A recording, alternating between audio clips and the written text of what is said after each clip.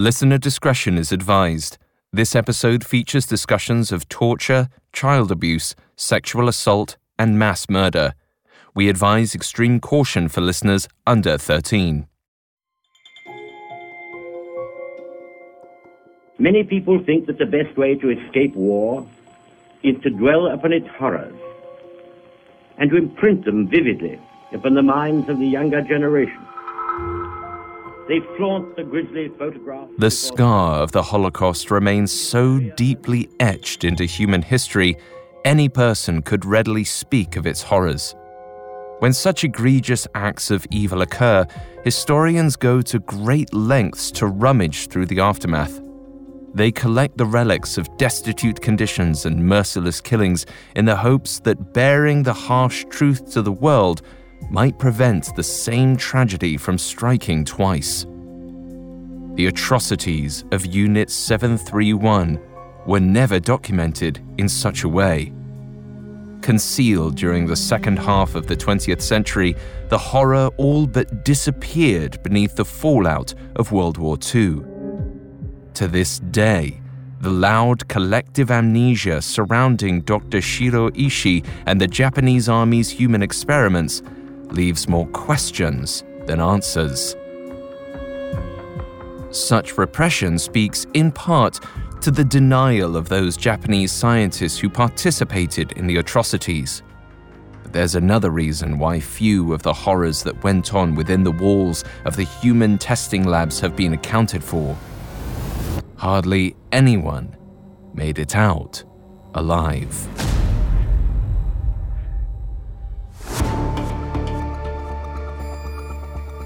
This is Medical Murders, a Spotify original from Parcast.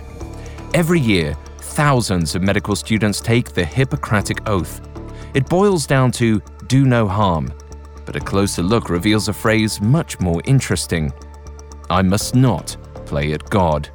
However, some doctors break that oath. They choose to play God with their patients, deciding who lives and who dies. Each week on Medical Murders, we'll investigate these doctors, nurses, and medical professionals. We'll explore the specifics of how medical killers operate, not just on their patients, but within their own minds, examining the psychology and neurology behind heartless medical killers. I'm Alastair Murden, and I'm joined by Dr. David Kipper, MD.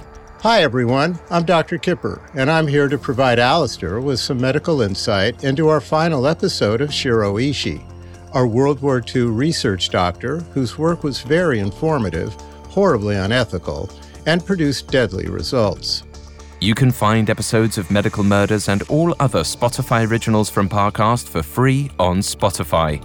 Just open the app and type Medical Murders in the search bar. This is our second episode on Dr. Shiro Ishii, the Surgeon General for Japan's Imperial Army. From 1931 to 1945, he oversaw a biowarfare research empire. He's often referred to as the Joseph Mengele of Japan. Last week, we explored Ishii's early work innovating health practices for the Japanese military and his journey to creating his first human testing facilities. This week, we'll detail what happened in Ishii's notorious Unit 731, where he neglected every standard of medical ethics to employ weapons for mass murder. We'll also track his fall from grace and the American cover-up that kept his evils unaddressed for decades. All this and more coming up. Stay with us. This episode is brought to you by Anytime Fitness. Forget dark alleys and cemeteries. For some, the gym is the scariest place of all, but it doesn't have to be. With a personalized plan and expert coaching, Anytime Fitness can help make the gym less frightening. Get more for your gym membership than machines. Get personalized support anytime, anywhere. Visit AnytimeFitness.com to try it for free today. Terms, conditions, and restrictions apply. See website for details. It feels like we're all being told to go on this diet, take that supplement. Ozempic will give you depression, but you know what'll cure that? Weed. Or you could try to balance your hormones. At Science Versus, we're like, what the f*** is going on? Forget the crap online and listen to Science Versus. Just the facts. Oh, and a bunch of stupid jokes. What is a ghost's favorite fruit? Blueberries. That's Science VS. New season out on Spotify soon. In the spring of 1933, a sense of imminent catastrophe lingered over Manchuria, a region of northeastern China which Japan had just renamed Manchu-Kuo. Under Japan's puppet government, the Guangdong Army had unfettered access to the area's resources and exploited them with great fervor, imperiling civilians with militaristic force. Now, one thing was clear. The League of Nations wouldn't be able to save them. In the preceding months, the Intergovernmental Organization had conducted an audit of Japan's backhanded takeover and demanded they relinquish control. In response, Japan withdrew from the League of Nations with plans to further conquer their Asian neighbors. Advanced by ultra-nationalist military interests which had essentially replaced Japanese law, emerging weapons research received excessive funding. The star of that show quickly made himself known: Dr. Shiro Ishii. The 40-year-old microbiologist had secured a prestigious position as a professor of immunology at the Tokyo Army Medical College and the rank of Surgeon Major in the military expansion effort. He used these to his advantage, befriending high-ranking officers, officials, and physicians who helped him open a research facility in Manchuria shortly after its occupation. If Ishii was anything, it was persuasive. Not only had he been able to actualize his goal to test on human prisoners, but he'd also yielded funding for a second, more remote center in the Manchurian town of Beiyinhe. To prove its value, Ishii invited Lieutenant General Saburo Endo to see his work firsthand.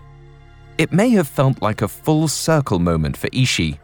After all, Endo had been an assistant to Japan's chief army delegate at the 1925 Geneva Convention, which banned the use of biological warfare. Writings about this conference inspired Ishii's initial research into bacteriological weapons. Now, Ishii took great pride in explaining his methods to the prestigious man, and Endo took great care to journal his experiences. In one diary entry, dated November 16, 1933, Endo wrote of viewing a lab experiment in which physicians gassed, poisoned, and electrocuted 2 prisoners he deemed bandits. The end of the entry reads, "Bandit electrocuted with 5,000 volts. Several jolts not enough. After several minutes of continuous currents, was burned to death. Left at 1:30 p.m. This experiment was excessive given how little they knew about electrocution at that point in the 20th century. The impact of electrical shock on human beings is determined by several factors, including voltage, which is essentially the force at which electricity passes through a conductor. This flowing electricity, or electrical current, plays a very crucial role here also. The current's entry point, pathway through the body, and duration are critical variables in terms of what kind of damage can result from electric shock. Even 40 to 50 volts can create a deadly electrical current under the right circumstances. Going back to our story, 5,000 volts with repeated and ongoing currents would be devastating, Alistair. Typically, intense electrocution can cause severe skin burns, cardiac arrest, arrhythmias, painful muscle contractions, seizures, sensory motor impairment, and death. Electric currents also cause thermal or heat damage to our internal anatomy, and the most at risk being nerve and vascular tissues. Despite all this, Ishii's subjects were experiencing pain on another level. They were basically being cooked alive, and their organs would have been structurally and functionally destroyed due to the tremendous heat. They may have even experienced a loss of limbs or other body parts due to this wildly intense electrical torture. These studies were incredibly lethal and are excruciating to even think about. The matter-of-fact language in Endo's journal suggests that he saw the human subjects the same way Ishii did, as animals meant to serve Japan's vast and still growing military-industrial complex. 3 weeks after Endo left the facility, he remarked that the 200,000 yen that had gone into Bei-Yin-He may not have been unreasonable. The implications of Ishii's research for biowarfare had not been lost on him.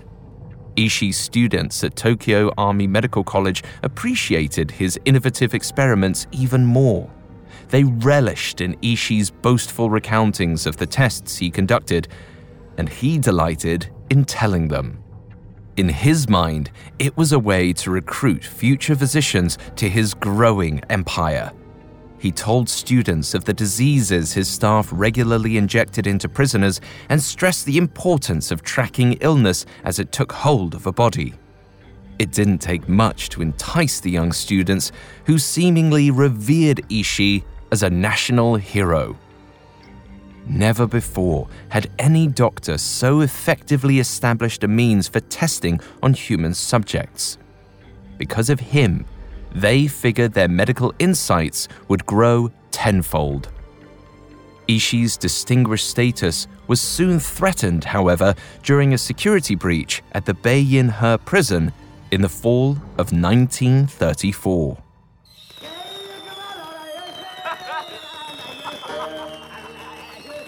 One night, a Bei-Yin-He prisoner named Lee stirred in his cell. Noticing the oafish guards were drunk on liquor imbibed in honor of the Japanese Mid-Autumn Festival, Lee saw an opportunity to escape.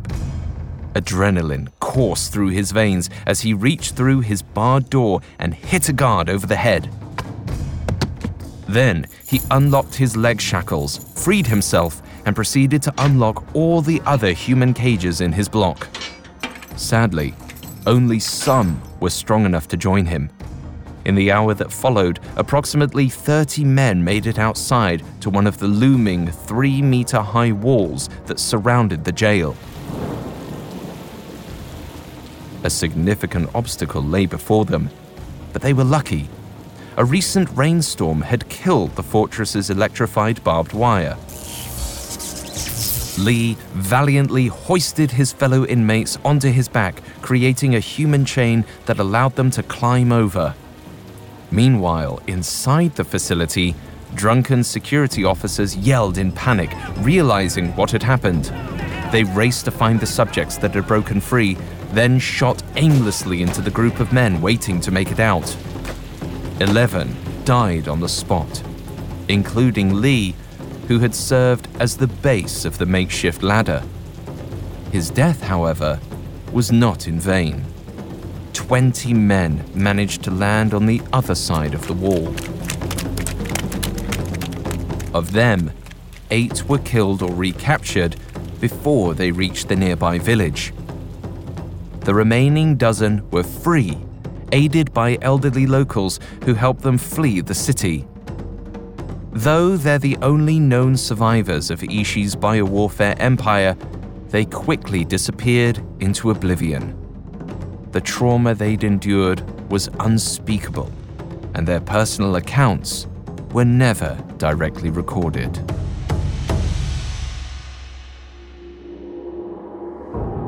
But that didn't stifle Ishii's anger at the security breach. He saw the successful escape as a slight to his authority and a threat of exposure. To mitigate the risk of scandal moving forward, Ishii insisted that Bei-Yin-He be shut down. In its place, he planned to expand his network of research facilities, finding new sites in northern Manchuria, southern China, Thailand, Singapore, the Philippines, and New Guinea. Perhaps appreciating Ishii's security concerns, Emperor Hirohito approved the locations in 1936. Military officers were promptly sent to those regions to oversee construction of various units. Meanwhile, Bei-Yin-He was torched and destroyed to ensure its dark purpose remained classified. To the outside world, the new military research bases were homes for exploring anti-epidemic methods. To Shiro Ishii, they were germ warfare labs that would fully eclipse the feats of discovery at Bai-in-He. Both objectives required developments that the rest of the world hadn't yet considered. Around this time, the Japanese hazmat suit, made out of rubberized silk, was created in an effort to give scientists access to contaminated areas while also keeping them safe. Prior to this, medical personnel had far weaker ways to protect themselves against contagious pathogens. To manage highly contagious diseases, medical professionals require certain tools to protect themselves. These safety measures are commonly known as PPE, or personal protective equipment. The creation of the hazmat suit, in particular, has been incredibly useful when it comes to present-day medicine, as it's given doctors the ability to study hazardous chemicals and pathogens in far greater detail. These whole-body suits are so effective they're impermeable to harmful substances in the environment, and they allow researchers to work safely while allowing for the closest possible examinations. In the U.S., hazmat suits are ranked as level A, B, C, or D, depending on the amount of protection they provide, with level A offering the best defense. Level A garments come with encapsulated breathing apparatuses, or internal breathing devices, which protect against vapor transmission. They're also equipped with special steel-toed boots, along with an inner and outer pair of chemical-resistant gloves. Some even have two-way embedded radios to help connect someone to a remote monitoring system. On a contemporary note, scientists wear and rely on Class A hazmat suits when studying COVID-19. It's clear that Ishii's anti-epidemic measures, while created in malice, were very clever and ahead of their time.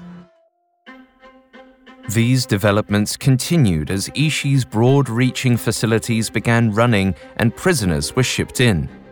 And while these subjects had enormously grim fates ahead of them, they weren't the only ones who suffered as a result of Ishii's growing network of death camps.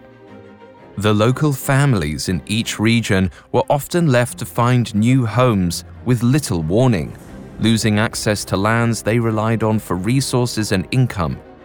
Ishii robbed thousands of their livelihoods as the Guangdong army invaded the regions and proceeded with construction.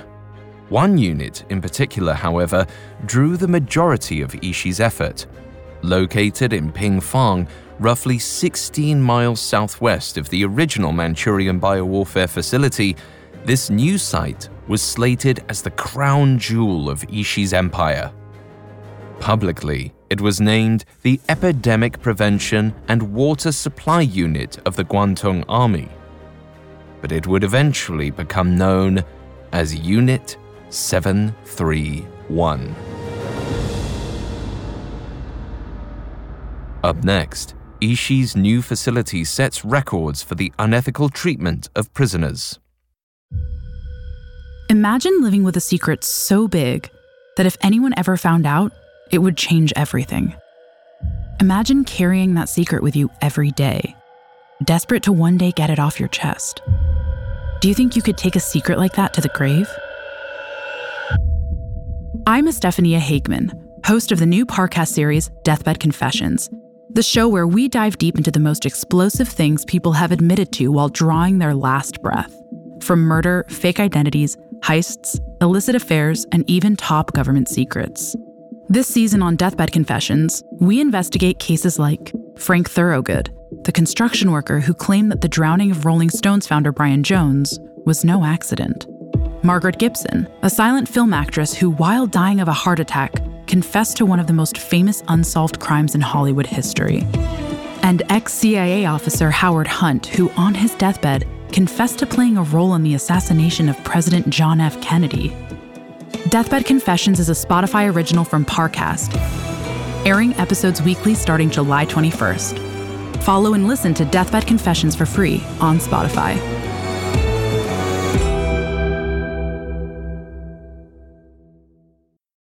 This episode is brought to you by Anytime Fitness. Forget dark alleys and cemeteries. For some, the gym is the scariest place of all, but it doesn't have to be. With a personalized plan and expert coaching, Anytime Fitness can help make the gym less frightening. Get more for your gym membership than machines. Get personalized support anytime, anywhere. Visit AnytimeFitness.com to try it for free today. Terms, conditions, and restrictions apply. See website for details. Now, back to the story.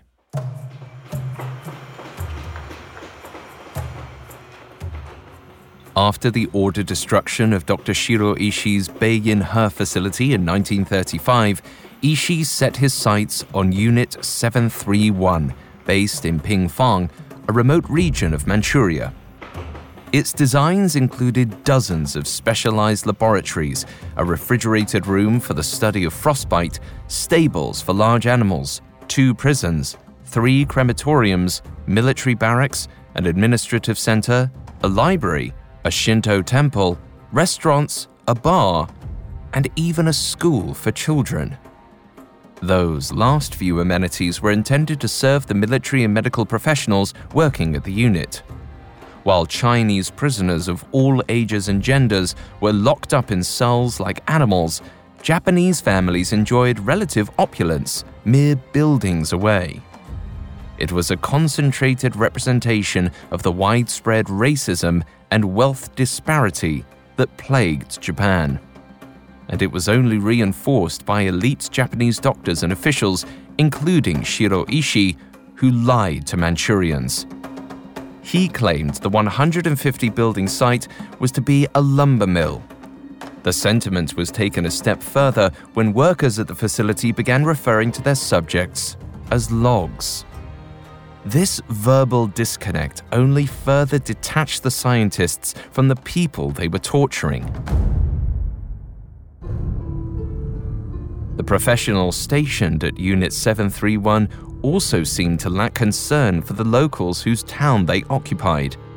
As Chinese families were forced to evacuate the Manchurian villages that spanned Pingfang, men from various households were employed as construction workers. From the moment they arrived, they were overworked and undercompensated. To further weaken Manchuria's local population, Ishii often paid them in heroin cigarettes. It wasn't hard to get them hooked on the highly addictive drug. Issuing heroin-laced cigarettes was an atrocious tactic, and this poisoning of the Chinese construction workers would have likely impaired their physical and cognitive functioning. It surely made them more accident-prone on the job. In addition to harming organs like the heart, liver, and kidneys, heroin creates chemical changes in the brain that make the drug incredibly addictive. This morphine derivative stimulates the brain's mu-opioid receptors, which creates a flood of neurotransmitters that induce euphoria. Because heroin's an opiate, it also stimulates the parasympathetic nervous system, which slows the heart and respiration. For the Chinese laborers in this situation, the severity and onset of addiction would have depended on the heroin concentration in the cigarettes, their overall health, and how often and long they were smoking. Under the most extreme circumstances, workers could have become dependent in a month or less. With this kind of drug dependency, they could have been experiencing physical symptoms like constipation, severe itching, sedation, and labored breathing from the associated respiratory depression. They also may have dealt with sleep disturbances, intense mood swings, profuse sweating, and general agitation tied to short bouts of withdrawal. This was such an evil maneuver on Ishii's part because he basically rendered his workers physically and mentally addicted to his employment. Working for him became the only way they could ensure their heroin supply, so they were effectively enslaved. Throughout this corrupt construction phase, however, Ishii's physicians didn't shy away from carrying out lethal experiments. As early as 1936, before many of the Pingfang labs were completed, Ishii directed military personnel to bring in the prisoners. It didn't matter to him that the facility wasn't done. He was ready to start conducting research there. In honor of the new Unit 731, Ishii delivered a chilling speech to his staff. He said, "Our God-given mission as doctors is to challenge all varieties of disease-causing microorganisms, to block all roads of intrusion into the human body, to annihilate all foreign matter resident in our bodies, and to devise the most expedient treatment possible. However, the research work upon which we are now to embark is the complete opposite of those principles, and may cause us some anguish as doctors." While Ishii seemed to momentarily grasp how difficult it would be for some doctors to test on live humans, his true objective quickly shined through. Ishii ended with an encouragement, beseeching the research base to carry out their experiments in the name of advancement, discovery, and powerful military development. What he was really enforcing was mass murder. But the professionals in the audience made no interjection. Challenging the views of admired professionals is difficult for anyone, and for subordinate staff in this environment, it could have cost them their careers or even their lives.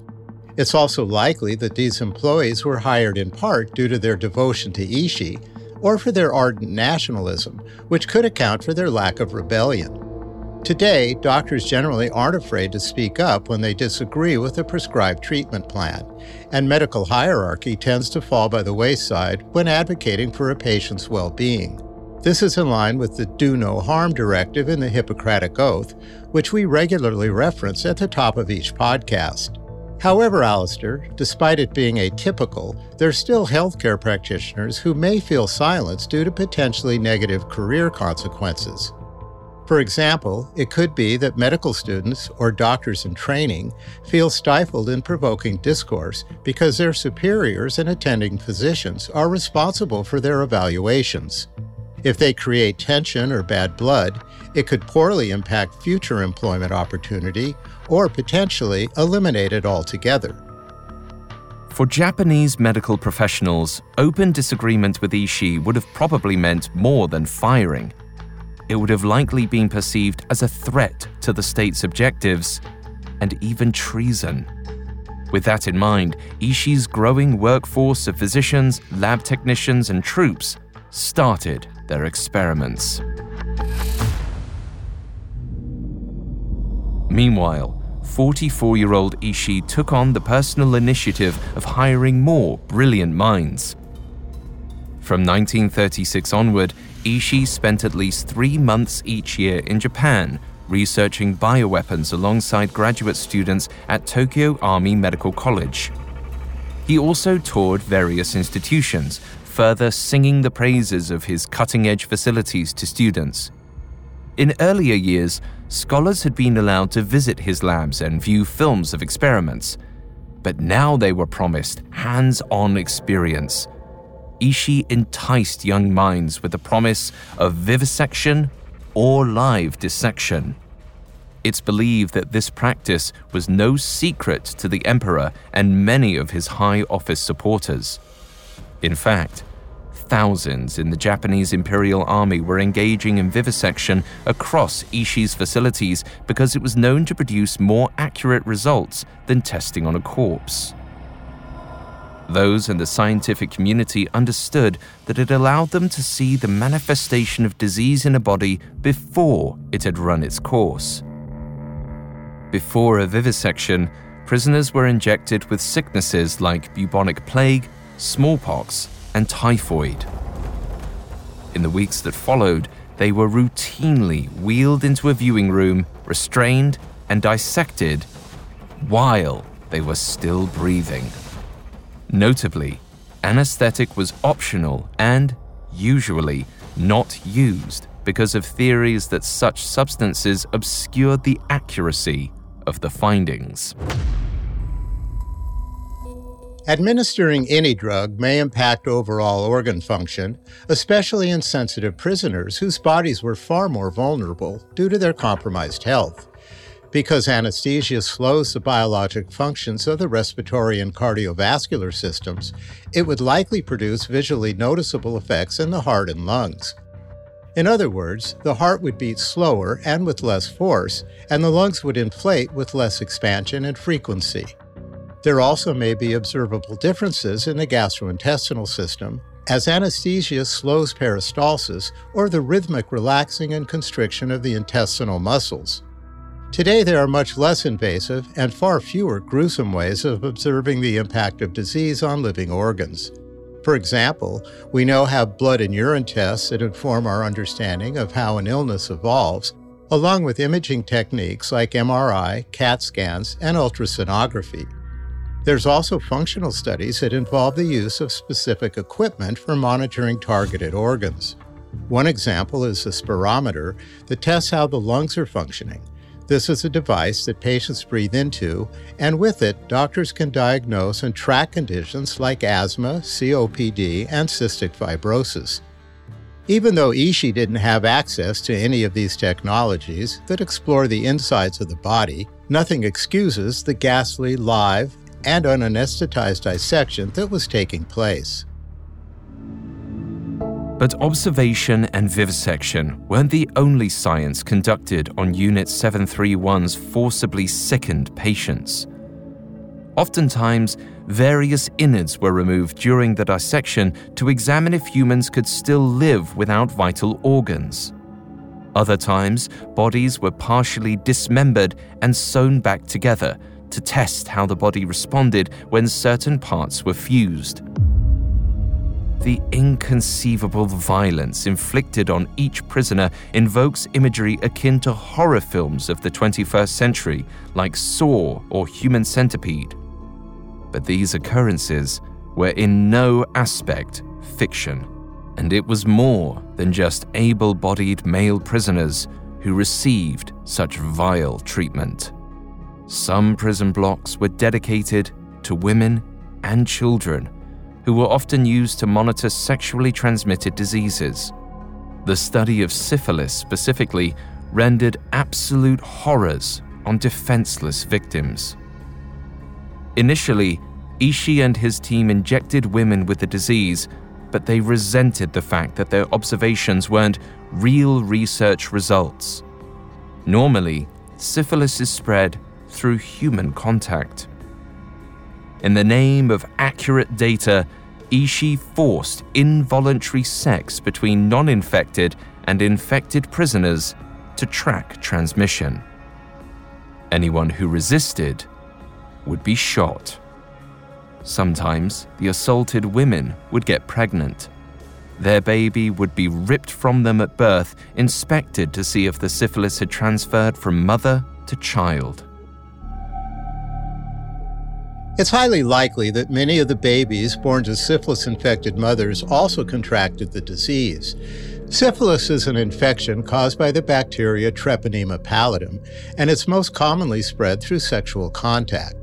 The infection can easily be passed from mother to child during pregnancy via the placenta. This transmission to the fetus during development is known as congenital syphilis, and about half of affected babies die from it shortly before or after birth. Syphilis can also infect newborns if they come into direct contact with syphilitic sores or lesions as they pass through the birth canal. Studies indicate that within the first 4 years of contracting syphilis, pregnant women have about a 70% chance of passing it on to their offspring. This shows how transmissible this disease is, and physicians at Pingfang likely recognize its quality very early on. This did not stop them from further pursuing the exploration of various venereal diseases. They even developed nicknames for the genitals of women who had been infected. The word demoralizing is inadequate. In addition to the rapes conducted for what Ishii felt was substantiated research, women were also subject to the perverse sexual hungers of Ishii's staff. On one occasion, a worker saw his colleagues sexually assaulting a female prisoner and grew lustful. He unlocked a nearby cell and took a Chinese woman who had been used in a frostbite experiment. she was missing several fingers. Her skin was black as gangrene had run its course. Still, the worker grabbed at her with the intent of raping her. It was only when he saw her infected genitals that he left. It didn't matter to him that she was suffering, only that in assaulting her, he would risk his own health. Without an ounce of guilt weighing on his conscience, Ishii too likely enjoyed his fair share of debauchery. As he had a decade prior, Ishii reportedly frequented brothels and bars and imbibed heavily, then returned to his facilities like only a true mad scientist would. There don't appear to be any detailed accounts of his personal dealings with female prisoners, but his laissez-faire attitude to the wrongdoings of his cohorts reinforces the cruel detachment he maintained throughout his biowarfare experiments. The number of victims who died under Dr. Ishii's authority throughout the 1930s remains unknown. But when they were low on prisoners, Ishii had no problem authorizing the kidnapping of unsuspecting Manchurian civilians. Upon any shortage in prisoners, military staff would refer to a list tracking which types of subjects were needed. Once they knew their intended captives, they'd load into dark Dodge vans and patrol civilian regions. Most often, it was unsuspecting Chinese individuals who were snatched off the streets from dark alleyways and dimly lit sidewalks. The pleas and fist-pounding from inside the vans was enough for locals to sense the sinister acts taking place in the Japanese military facilities they drove off to. Unfortunately, there was little they could do. Any effort to retaliate would be deemed conspiratorial, and they too would be shipped off to the unthinkable torture camps. Like most mass killings, the act of speaking out holds a higher cost than the guilt of remaining silent. Verbalizing dissent required a willingness to die. As if the terrorized Chinese population didn't have enough to fear, by 1939, Ishii and his team were experimenting with mass-distributed infection. While civilians could run from the black Dodges that drove through their towns, suffering would soon become an unavoidable nightmare-turned-reality. Up next, Ishii's lethal experiments come to an end, but not before they lead to devastating consequences. Now, back to the story. Throughout the 1930s, Dr. Shiro Ishii and his research team conducted experiments that explored a wide range of diseases in unthinkable ways. They monitored the transmission and development of sicknesses in vital organs and observed the efficacy of various vaccines in treating and preventing them. For other experiments, they found inspiration in the spread of the bubonic plague and Japanese bee encephalitis. For these, they examined how different animals and elements like water could serve to distribute their lab-kept pathogens when used for war. While they operated in the name of anti-epidemic research, what they were really plotting was the exact opposite. It had been fruitful studying individual prisoners throughout the 30s, but by the final year of the decade, Ishii was ready to prey on entire villages. If anything would give him an accurate understanding of how plague spread on the battlefield, it was launching infectious microbes on unsuspecting civilians. The field tests began in the summer of 1939. Ishii's military troops traveled to Nomon Han in eastern Mongolia to get to the Holston River. This body of water served as a tributary of the Hulha River, which the Soviet army relied on for hydration. Per Ishii's command, The Japanese troops carried approximately 23 18-liter oil drums filled with typhoid-tainted vegetable gelatin and dumped them into the water.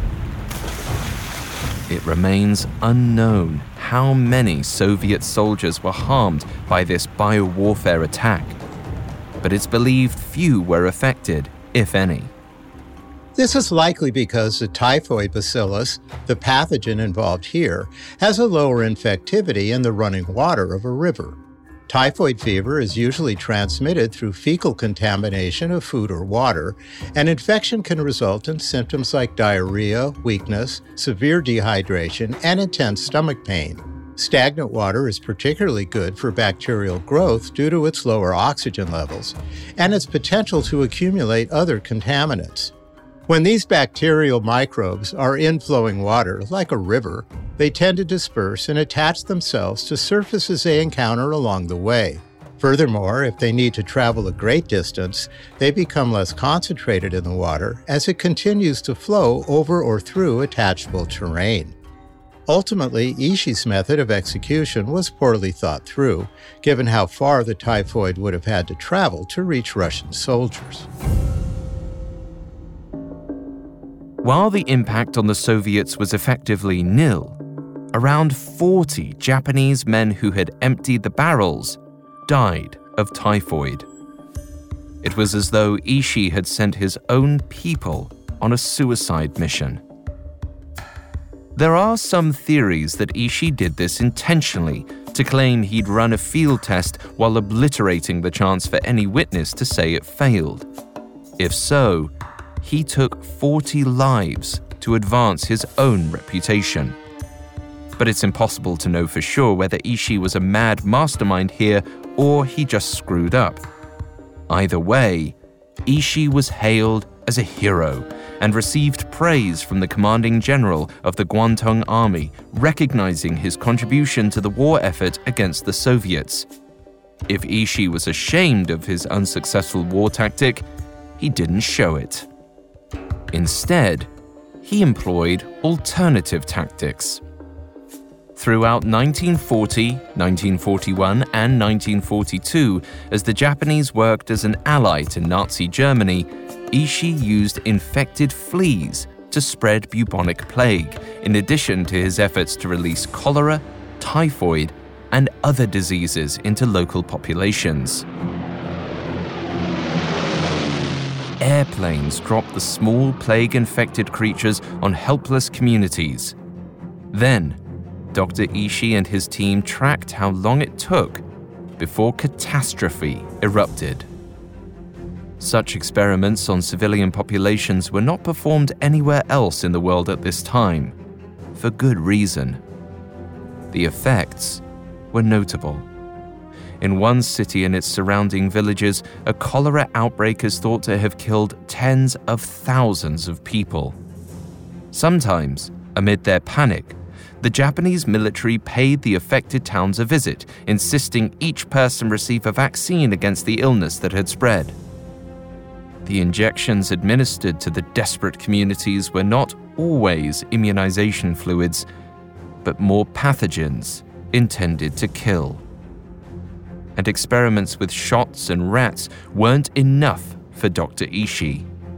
He was curious to know if he could isolate a pathogen able to withstand the heat of an explosion.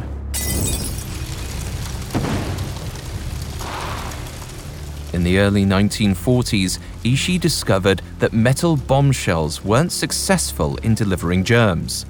The force and heat of bombs fully obliterated all pathogens. Bacteria are microscopic and sensitive to temperature.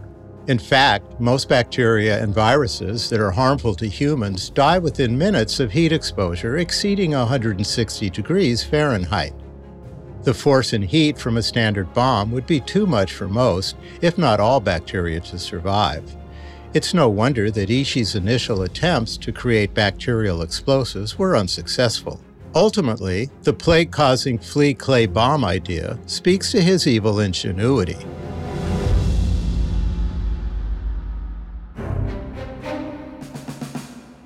Eventually, however, Ishii made a discovery. Clay bombshells filled with fleas could successfully deliver the plague. The fleas' resilient yet tiny bodies are resistant to air drag, while their fall from a high altitude would only result in minimal casualties. Still, thousands of fleas were needed for a single bomb. Procuring them was no small task. As Ishii's experiments grew more exhaustive, he fell out of favor among many in the Guangdong army who felt his facilities had cost more than they'd contributed. Millions of infected fleas did not come cheaply.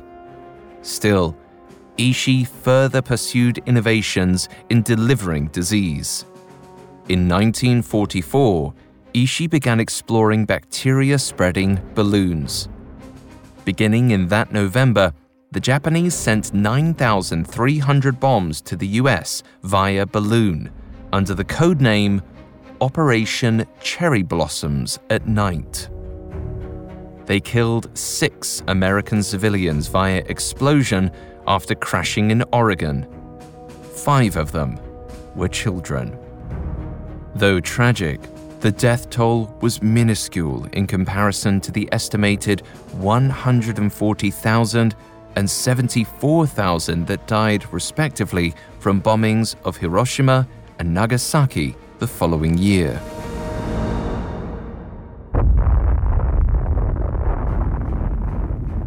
After the 2 nuclear devastations ended World War II, Dr. Shiro Ishii fled for the hills, leaving behind him a trail of senseless murder and destruction. Though exact numbers will never be known, estimates put the death toll of Unit 731 alone between 3,000 and 12,000. Still more were killed in Ishii's other biowarfare facilities and in the deadly epidemics launched by Ishii's team, which claimed anywhere from 200,000 to 580,000 lives. It's unsurprising that Ishii ran, given his knowing participation and facilitation of various war crimes. He devoted his life to the creation of lethal weapons, and now he faced the task of owning up to it. It didn't help that American military colonels from Camp Detrick, the US biowarfare unit, were eager for the facts. The same month that the war ended, Lieutenant Colonel Murray Sanders flew to Japan to interrogate those who had led the research conducted in Unit 731. By this point, the horrors of what had occurred there were only vaguely grasped. During a 9-week investigation, however, Sanders never interfaced with Ishii. That's because, like a Houdini escape artist, Ishii faked his own death. Allegedly, a funeral was held for him in his home prefecture of Chiba on November 10, 1945, just 2 months after World War II ended. But the US forces suspected Ishii was merely a man on the run from consequence. They demanded that the Japanese hand him over to investigators and sent another colonel to conduct further research. Once again, the Japanese were stiff-lipped and failed to hand over Ishii. Still, enough intelligence was discovered that in 1946, Ishii was accused of injecting plagues into live subjects. This was only one of the many unthinkable acts he performed on prisoners in his biowarfare units. On May 3, 1946, the Tokyo trials began, seeking to convict Japan's war criminals. Despite the accusations against him, Ishii was never mentioned. As it turns out, US operatives had been able to track down Shiro Ishii in early 1946 after he'd heard rumblings that the US might be willing to offer immunity to the scientists of Unit 731. After all the evils he'd committed, he wanted to ensure he was free from penalty. There was widespread debate within high-ranking US officials surrounding whether he'd be granted personal immunity. they had reason to believe the doctor had harmed and killed thousands of people. However, immunity was the only stipulation under which the US could effectively obtain the data amassed during the series of unethical experiments conducted between 1931 and 1945. So ultimately, they opted to collect the intelligence and let Ishii walk free.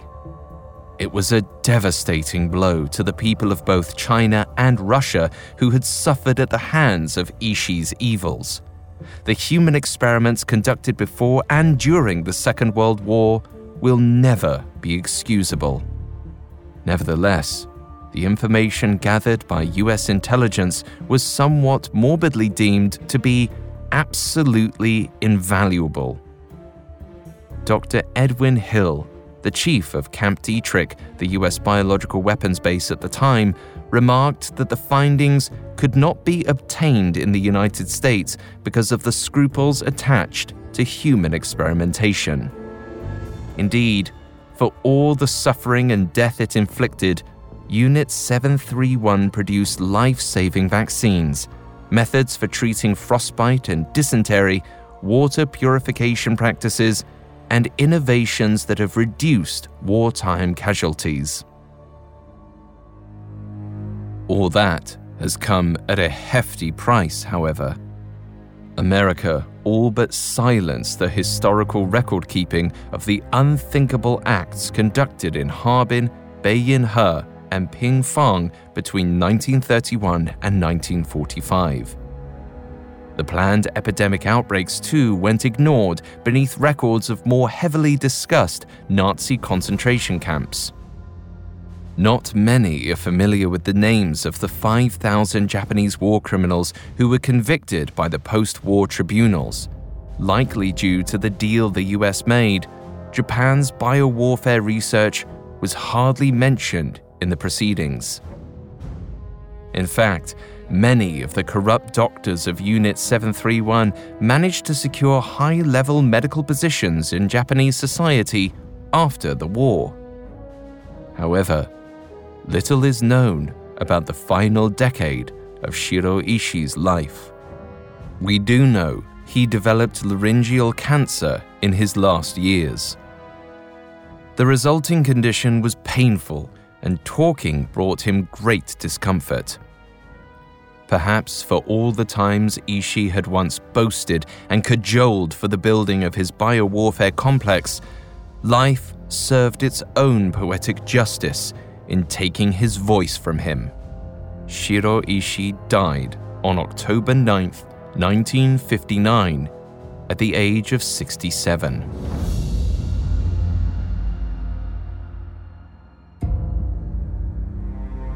Shiro Ishii is no hero of history, though the scope of what he explored in his lifetime was no small feat. Although we're better equipped when it comes to handling pandemic illnesses because of him, it makes one shudder to think about how he acquired his knowledge. It's also a marvel to think that such awful torture could have been committed by medical professionals, as they're inherently so aware of the horrors of disease and human suffering. Some of the details of Ishii's experimentation are too appalling to even comprehend, and contemplating their significance in the field of healthcare and disease prevention creates a powerful cognitive dissonance. For this reason, it's important that the stories of Dr. Shiro Ishii's evils are recorded as accurately and specifically as those committed by the Nazi regime. His legacy is one of both medical advancement and cruel devastation. Heavy grief remains among the families of those lost in the awful prison experiments and plagues. For them, equity has been rather taciturn in its deliverance. It was only in the 1990s that academia began to discuss at length the horrors committed by the Guangdong Army under Ishii's directives. In 1997, relatives of those who died from infectious microbes and human lab tests filed a lawsuit seeking reparations. While Japanese courts repeatedly rejected their appeals, efforts for justice continue. Further litigation hopes to address how much of the evils that occurred in Ishii's facilities can be presented in textbooks. Such censorship points to a bigger problem, as the wrongs of history are retold to shirk collective responsibility in the dark stain of human error. If we don't remember, those with no regard for human life may rise to power again.